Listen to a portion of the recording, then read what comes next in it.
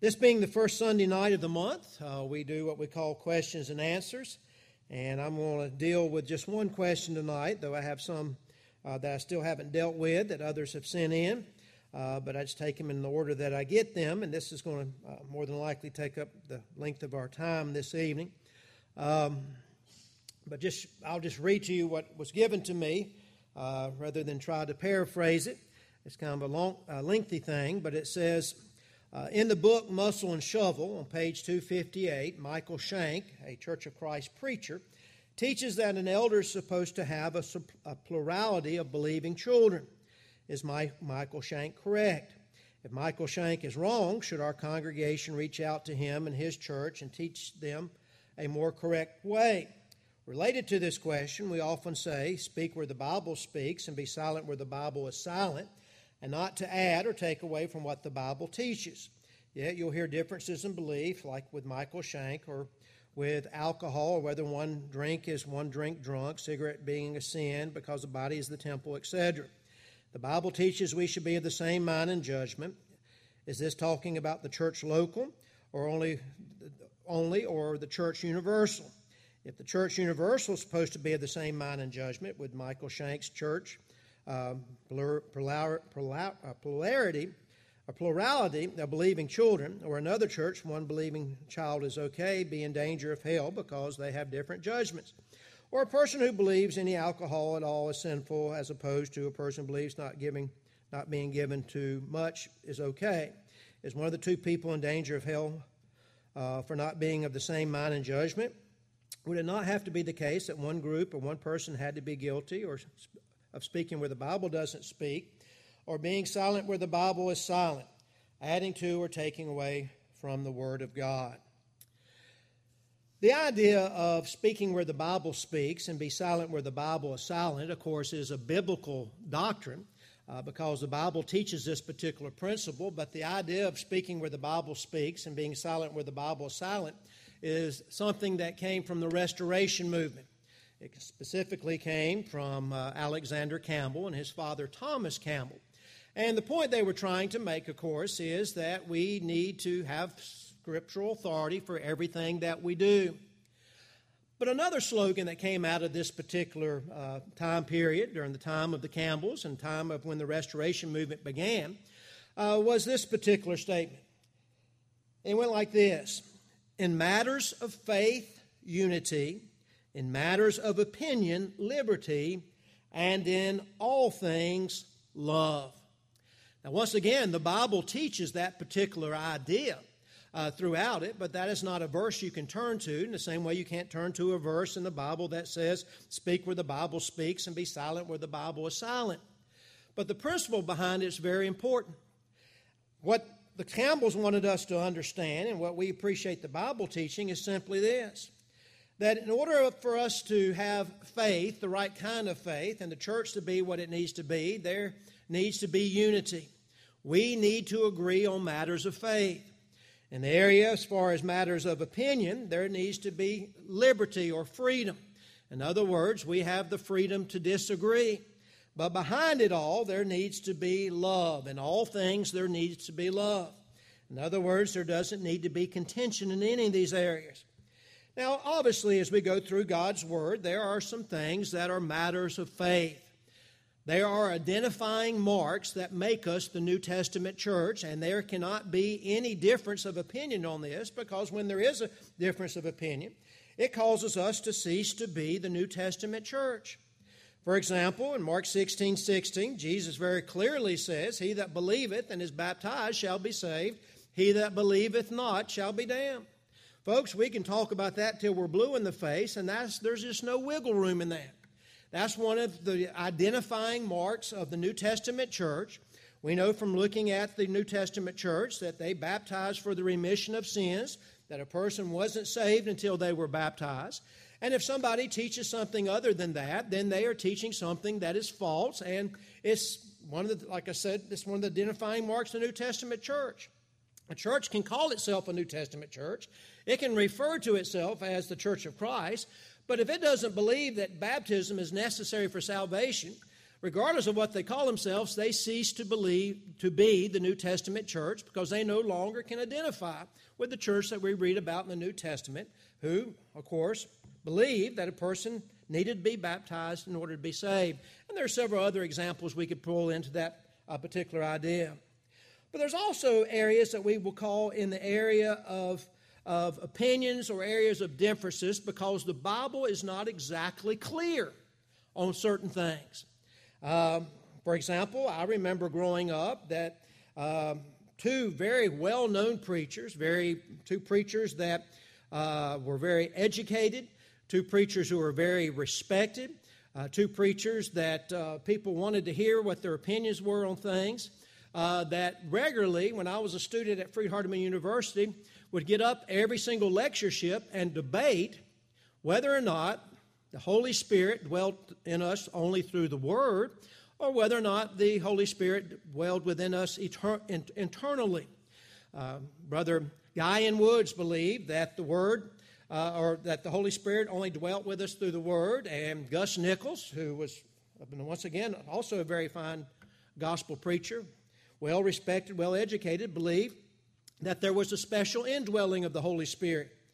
Now, these two men can't both be right. One of them had to be wrong, but yet both of them were still held in very high esteem among the church. There was no disfellowshipping along. They debated the issue, like I said, almost every year, but nobody ever came to a conclusion because there's some things you can't simply come to a conclusion on. And we had to make up our own minds whether or not we were going to hold to one view or the other view. But the thing about it is, it was not something that was a mark of identifying the church because the Bible wasn't particularly clear on it. When it comes to the idea of the plurality of children in the eldership, there's once again the same type of situation going on. It all hinges on what the Greek word there is in the particular passages that talk about children, elders having children. They're in Titus and also in 1 Timothy. There's the Greek word teknon. And the Greek word teknon there in that particular passage can be translated in two different ways. It all depends on who you're going to follow and who you're going to argue with. You can pick up articles that say one thing, and you can pick up another article that says the other thing. You can pick up a commentary that will say one thing, and you pick up another commentary that's one way. It all hinges on that Greek word teknon, which is the plural word for children. So somebody can say, well, it says children, plural, therefore it must be a plurality of children. But in the Greek syntax, it also can be used this way, in the same way that we use it today when we talk to someone. For example, I could go up to, say, Grady, and say, Grady, do you have any children? Well, Grady would answer yes. Why? Because he does. He has children. He has several children. But I could go to someone else in the congregation, just picking off the top of my head, I see Eliza there. Eliza, do you have any children? She would say, yes, I have children, but she only has one. It would not be proper to say, do you have any child? That's not the way that we use the grammar. But the answer to the question is both the same, children and child. Can't think of the passage right off the top of my head, but Paul talks about having children or having widows who are widows indeed. And if they're widows indeed, that means they do not have any children who can take care of them. Well, once again, if they have just one child, then that one child has a responsibility to take care of that widow. It doesn't mean that that widow has to have two children before she qualifies not being a widow indeed. A point in that is, depending on how you look at the Greek syntax there, that there are those who hold firm that means it has to be two children. Whereas others who hold fast that it can be one or two because it both fits the Greek grammar in that particular text. And you'll find just as many on one side of the picture as you do on the other side of the picture. In fact, in this congregation, you'll find some that hold one view on the other and hold the view of the other. And so my point is that there are some things that are not identifying marks of the church that we have to use our own best judgment on. For example, since we're talking about eldership, I was in a preacher's meeting a couple years ago, And we had a discussion, and this was a luncheon, it's something we had every month, and we were having a discussion about what happens when a believing child leaves the church. All through his life, he was a member of the church, and he was a faithful member of the church, and this man was qualified as an elder because that person was that son or daughter was a faithful member of the church, but lo and behold, several years after they leave home, they quit becoming faithful. Does that disqualify that person from being an elder anymore? I bring that up because in our discussion, we probably had maybe 20 or 25 different preachers in that room. The room was almost divided half and half about whether or not that elder needed to resign. Once again, there's areas there where we have to use our own best judgment and we have to decide, but they're not matters of faith that causes us to say, well, that person needs to be corrected, because we just simply don't know. Same way when a wife dies, since we're talking about elders. The Bible is very clear that the person needs to be a man and he has to be a husband of one wife. Well, how do you define the husband of one wife? There are those in our brotherhood who believes that once an elder gets married, even if his wife died or his wife left him and he was divorced for scriptural reasons, that he never could ever be an elder again, even if he marries a very faithful Christian, because it says one wife. There's some who believe that if an elder has faithfully served as an elder up to the time he was about 70 and still going strong, but his wife dies, that disqualifies him as being an elder anymore. And there's others who hold the other view. My point is, in some of these areas, that there is just not enough clear, direct commands in God's Word that they fall into the realm of, you decide what you're going to decide, and then I'll decide what I'm going to decide. But in matters of opinion, there is not only liberty, but in all things there's going to be love. Now, with that being said, what about this idea of trying to change the church universal as far as making sure that they would hold to a view that it could be one child or two children with the eldership? Well, the thing we need to make sure that we understand and appreciate is something that's called congregational autonomy. Now, congregational autonomy is a word that we're not too familiar with unless you have a background in the church and have done some study on it. Autonomy is not a word that we use very often, but the word autonomy is derived from two Greek words, the word that means auto and the word that means nami, autonomy. It literally means self-rule. Every congregation is supposed to be self-governing or self-rule. Hence, when we talk about congregational autonomy, we're expressing that the idea that each congregation is self-governed and independent of every other congregation. Okay? Remember that. That's very important. Now, we understand and appreciate that Jesus Christ is the head of the church. The New Testament is our final law book, if you will. But yet at the same time, the autonomy of the local church simply means that each local church reserves the right to make decisions as to what expediencies it will employ in executing God's law. A good example of this is found in Hebrews chapter 10 and verse 25, a verse you're very familiar with. It simply states, "Not forsaking the assembling of ourselves together as the matter of some is, but exhorting one another, and so much more as you see the day approaching." Now, folks, there is a direct command here in that passage, and I think you know what it is. The direct command is not forsaking the assembly of ourselves together. There's the direct command. But here's where the local church comes involved. What exactly does that mean when it comes to the local congregation? Well, first of all, it's the silly things that people might not think about, but every local church has the right to decide what time their worship service is going to be.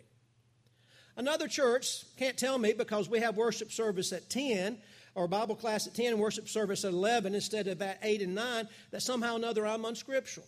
We're still doing what the command carried out.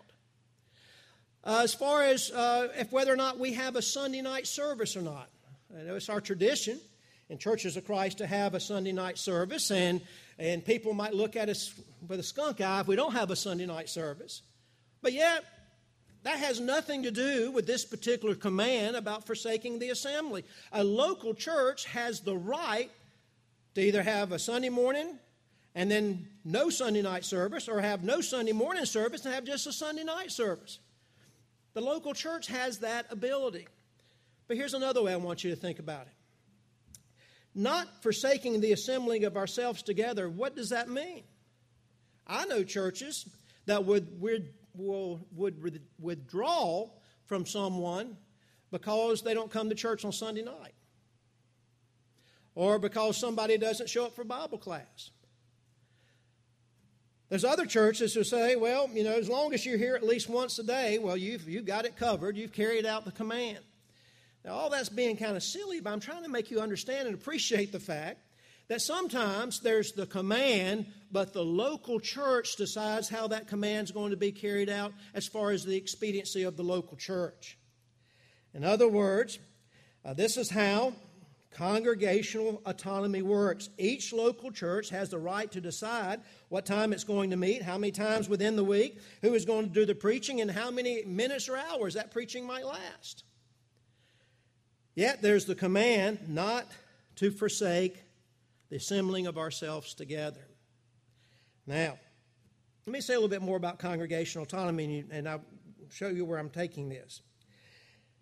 After Paul and Barnabas had preached and established churches in several cities on their first journey, they came back to appoint elders for each of these churches. Acts 14 and verse 23.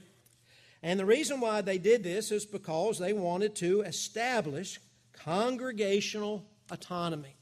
They wanted to make sure that each one of these local churches were independent of the other local churches. One way, it showed the independence of the local church, but also it showed the equality of all the different churches. Now keep in mind that when Paul and Barnabas went on their missionary journey, they were sent out by a local church, the church at Antioch. That was their supporting church. That's the one that paid them. That's the one that sent them to set up these particular churches. But having established the church, having accomplished their task, they returned and gave report to that same local church, but that local church never oversaw or ruled the local churches, in spite of the fact that it was Antioch that was responsible for sending out the preachers in the first place and established that church. In the New Testament, there is nothing like a mother church or a supervising congregation. Each local church is independent, and all the congregations are on the same footing, equal before God in spite of size and location. Now, I say all that to say this. The elders of this particular congregation are responsible for what happens within this congregation. What happens at the Charlotte Avenue Church of Christ or at the Gold Hill Road Church of Christ, that's the responsibility of those particular elders. And if the elders of that particular church, after they have met and decided that they were not going to appoint elders unless they have a plurality of children, then that's their thing. If a congregation at another place decides, well, we will appoint elders, even if that elder only has one child, that's their thing. I have no right to say you can't do that, and you have no right to tell me I can't do that. Because when you do, then you are violating the idea of what the local congregation has to do. Now, if a church, of course, starts violating those identifying marks that take place as far as the Lord's church is concerned, then the eldership here would have a responsibility to make sure that we warn the congregation here that there's a church in town that says it's a Church of Christ, but it's not practicing New Testament Christianity. Maybe there's changes made in the eldership that aren't scriptural. Maybe there's changes in who's doing the preaching as far as men and women. Maybe there's something changed in the worship. And we have a duty as the eldership here to protect the flock and make sure they know that. And we may write that church and say, hey, we wish you wouldn't do this. And here's the reason why from God's Word. But yet at the same time, I can't make that church do anything other than what that church is going to do. There's the area of them doing the things that are in the matter of their own liberty, but then there's also those things that are in the matter of violating the Word of God. Now, take, for example, Michael Shank. I could write Michael Shank. The church here could even send him a letter and saying, The eldership here has talked, and through our study of God's Word, we think you're wrong about the plurality of elders. Well, we could write him, but that would be the end of it. It would be up to him to decide what he's going to do. But let's say he did something that was very obvious. Say Michael Shank wrote a book, followed up his muscle and shovel with a book entitled, "There's No Point in Getting Baptized because all you're doing is getting wet." Now, once again, the church here could say, "Michael, we're going to write you a letter and we're going to tell you how you're teaching false doctrine." And we may even tell the church here, because as the eldership here, we may say, "Well, we prefer you not to use Michael Shank's book anymore." And we could do all that, but still Michael Shank has the right to do whatever he's going to do. The point is that if he was a member of this church, we could do something about it in a more definitive way. We could withdraw from him. We could talk to him more about it. We could say, "Well, you're not going to participate in the worship service any longer until you change your view on this." But he's not a member of this congregation. And therefore, we can send him letters. We could ask to study with him. But as far as having any type of discipline or doing anything with any authority, we just simply do not have that authority. And therefore, we can, as a local eldership, can warn other members about certain situations in other churches and what other people may be writing or saying and whatnot. But that's as far as it goes. The bottom line, as we mentioned earlier, that in matters of faith we need to have unity.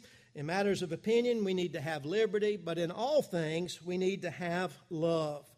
Love is the key to it all. Even if we see that our brother maybe is wrong in something, or maybe in one of those areas where we may disagree that the Bible's not clear-cut on, still there's a matter of love and not getting angry with one another, and basically saying that I know you feel this way and you know I feel this way, but we still can love one another and still be a part of the Lord's church. Many years ago, a preacher friend of mine was preaching at a congregation, and they were discussing the book of Judges, and he came to that section in the book of Judges that deals with Jephthah's vow. And you remember that, how Jephthah made a vow that the first thing that came to him, he would sacrifice it to the Lord. And lo and behold, if you remember the story, it was his daughter that came to him. And this preacher was showing that there was two sides to the particular view about what did Jephthah actually do. He said there's one view that Jephthah actually sacrificed his daughter as a sacrifice to God. And then there's the other view that he put her away and made her take a vow where she would never, ever be with a man, and she was held in seclusion for the rest of her life. And you look at that particular text, you can study the Hebrew, both ways could happen. Well, he made that point in class, and class was over, and he was walking out in the foyer. A man literally came up to him, grabbed him by the collar, stuck his hand up underneath his chin, and jammed him against the wall and said, "You'll never teach that false doctrine here." That really happened. Now, that's not